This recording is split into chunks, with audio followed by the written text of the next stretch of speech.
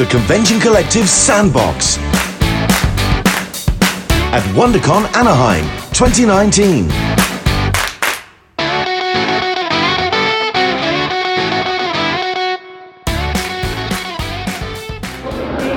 Hello, this is Sam. I'm here with Lisa Hawkins, the editor of Punk Mambo, which I reviewed recently and I loved, so I'm really excited to talk with Lisa more about the comic and working with Cullen. So, I've never interviewed an editor before, so this is super exciting for me because I feel like, your perspective on the creative process and what goes into graphic novels is just wildly different than the creators themselves. So, can you talk to me a little bit about what it's like specifically working on this project and what attracted you to Punk Mambo? Sure. I just lucked out. When the day I started working for Valiant, they said, well, we're going to give you these titles to up and run with. And the titles were, I hate to say, but almost throwaway. Punk Mambo has never had a series of her own. And I don't know that they invested too much in it or me doing it, so they gave me a lot of room, which was wonderful. I like voodoo. I'm a big fan of voodoo. I'm a big fan of punks. So it's to me a natural progression. This is wonderful. I love New Orleans. I have a passion for it all. I found Cullen because I started reading some horror novels or some horror comic books, and I said, I think this guy's got a good feel for it. And I reached out to him, and I was just so excited when he said yes. And then finding Adam was like, the cherry on the cake. It was just perfect. And they were so enthused about it, and it comes through on every page. The project, and then getting Dan Brereton to do the covers was like, I love Dan. I worked with him years ago, so to have him back in the fold was just like so perfect. And it was wonderful because nobody paid attention to me. There was nobody saying, oh no, you can't do this. And so I kind of scrolled off on my own, and I created this. And then it sort of blew up, and everybody got excited about it. That's awesome. And it's wonderful because, it's like nobody micromanaged me. I was an island unto myself for punk, and it's really just blossoming into something very exciting. People seem to be, really receptive to it. Yeah, I think it's my favorite project of Cullen so far that I've read. I think. And if you like the first issue, it just gets better. It just gets better. And I feel, as an editor, very excited and fulfilled because I'm giving somebody a satisfactory read. They're not going to be disappointed. If you pick up the first issue, you're going to want to pick up the second, and at the end of the fifth, you're going to be like, I didn't waste my time. I went for this ride, and it was really, really fun. Yeah. So, obviously, there's a lot of back and forth in graphic novels. It's a highly collaborative process, and I'm sure every book is different in terms of the team and just what that dynamic is like. So, for Punk Mambo, because it kind of, you reached out to Cullen, and it kind of started in your head a little bit more than his maybe. Like, what's that back and forth like when he sends pages to you? What kinds of communication do you have? How much feedback do you get back into the story? The most what's the word I'm looking for? The most collaboration begins in the very beginning. Okay. When he's giving me the outline, that's when we're going back and forth. I'm saying, okay, this needs a little bit more juice in this issue. This doesn't, need as much. And by the time, Cullen is such a professional, I didn't need to do too much because I was very excited with what he was giving to me. I think the biggest contribution that I did was, that's not true. I did a lot of contributions, but I didn't want to stay in New Orleans. We have another character named Shadowman who's based in New Orleans, and I wanted her to really get out of his shadow.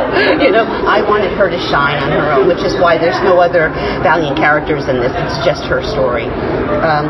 So to take her out of New Orleans and put her in Haiti, not only is that like the center of voodoo, but it also puts her in a place where she's diametrically opposed, because she's a white voodoo practitioner, a white mambo, and she's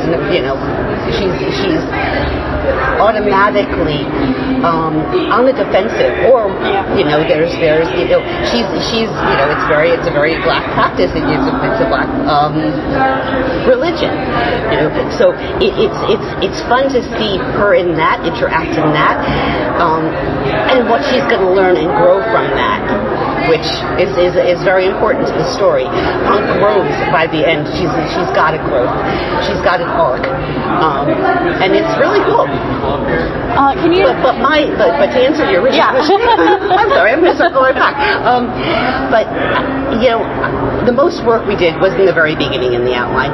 Cullen, other than him, coming through and he's like, he'll give me a couple of scripts and I'll be like, okay, this needs a little bit more, more action here. Or at the end, I said, no, this wasn't quite clear. We didn't give enough bang for our buck with the people. We need to go back in there and give them a little bit more. But I'm talking minor stuff, because he's so wonderful.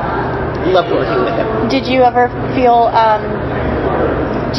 would you say you have more or less, I guess, contribution and back and forth with the artist in terms of what the character design sort of brings to Punk visually, and what her visual look lends to the story?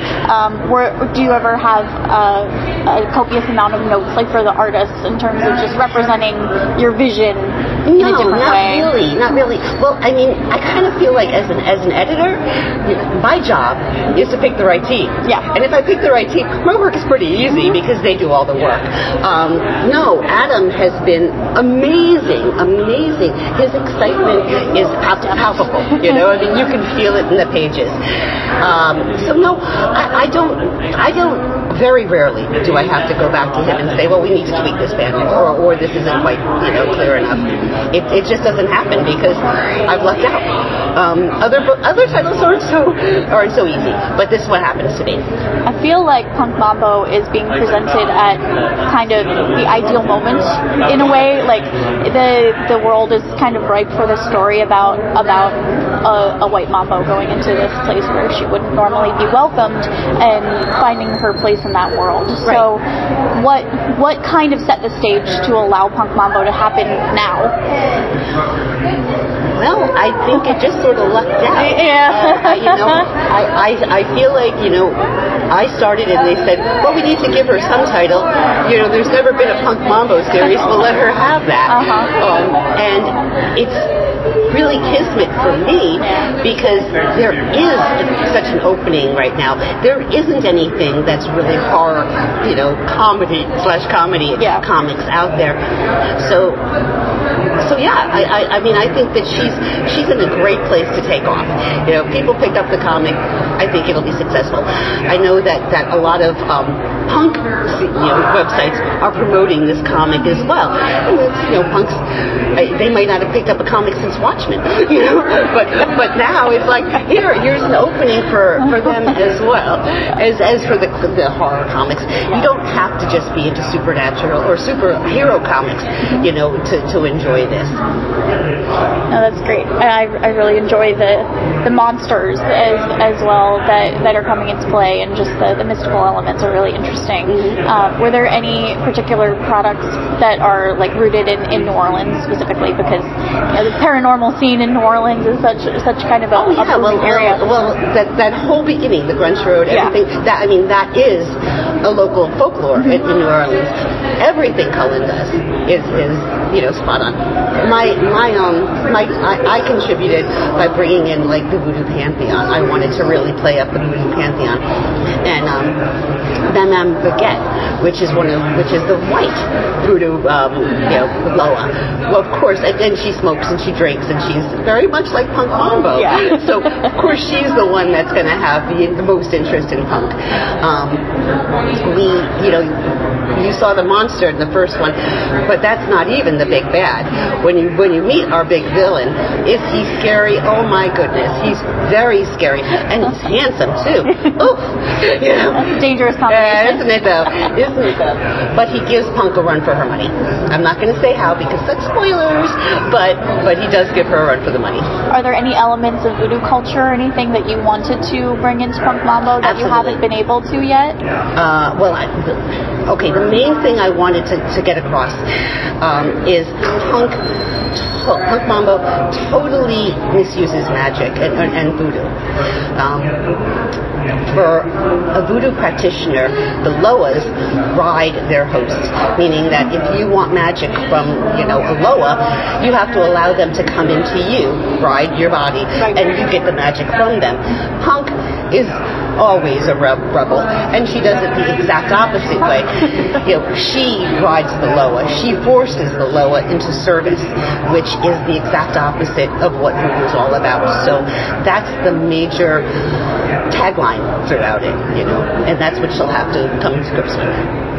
So there isn't anything, maybe any other additional pieces of folklore or anything from voodoo culture that you haven't been able to bring in yet? Oh no, it'll be there. I just don't want to spoil No, for sure, Keep reading it. You'll see more. Okay, do you have any kind of final thoughts on where Punk Mambo is headed, or anything you're particularly excited about surrounding the release of? Well, I'm really thrilled about the response I've been getting. Everybody who picks it up is really excited about it, which makes me excited about it, and the creators are all thrilled about it. I love my shirt. Yeah, it's a great shirt. I love that. I'm just overwhelmed by the love that I'm getting from everybody else because I knew it was a good product, but I'm validated to see other people are enjoying it as well. And if the numbers stay up and the sales, like I said, if the sales stay where they are, we'll have another series, which is the goal. Yeah, and I do feel like now is because comics are kind of growing steadily, and you have more people from different backgrounds and different interest groups coming into graphic novels. I think it's a great time to have a product like this that is kind of unique in a lot of ways. I think a lot of people will really dig it. Absolutely. It's a great place for anybody who's never even picked up comics to pick up a comic and read it and understand it and enjoy it. It's pretty fun. It's pretty fun. And she's a great character, and she doesn't care what you think about her, which is refreshing to have a character that's well, whatever, sod off, I don't care about you. But she's always, even though she'll say that and she's gruff, she's still a hero, and she's going to save the day at the end of the day. Awesome. Well, thank you so much for taking time out to talk to me. No, thank you, Sam. I appreciate it.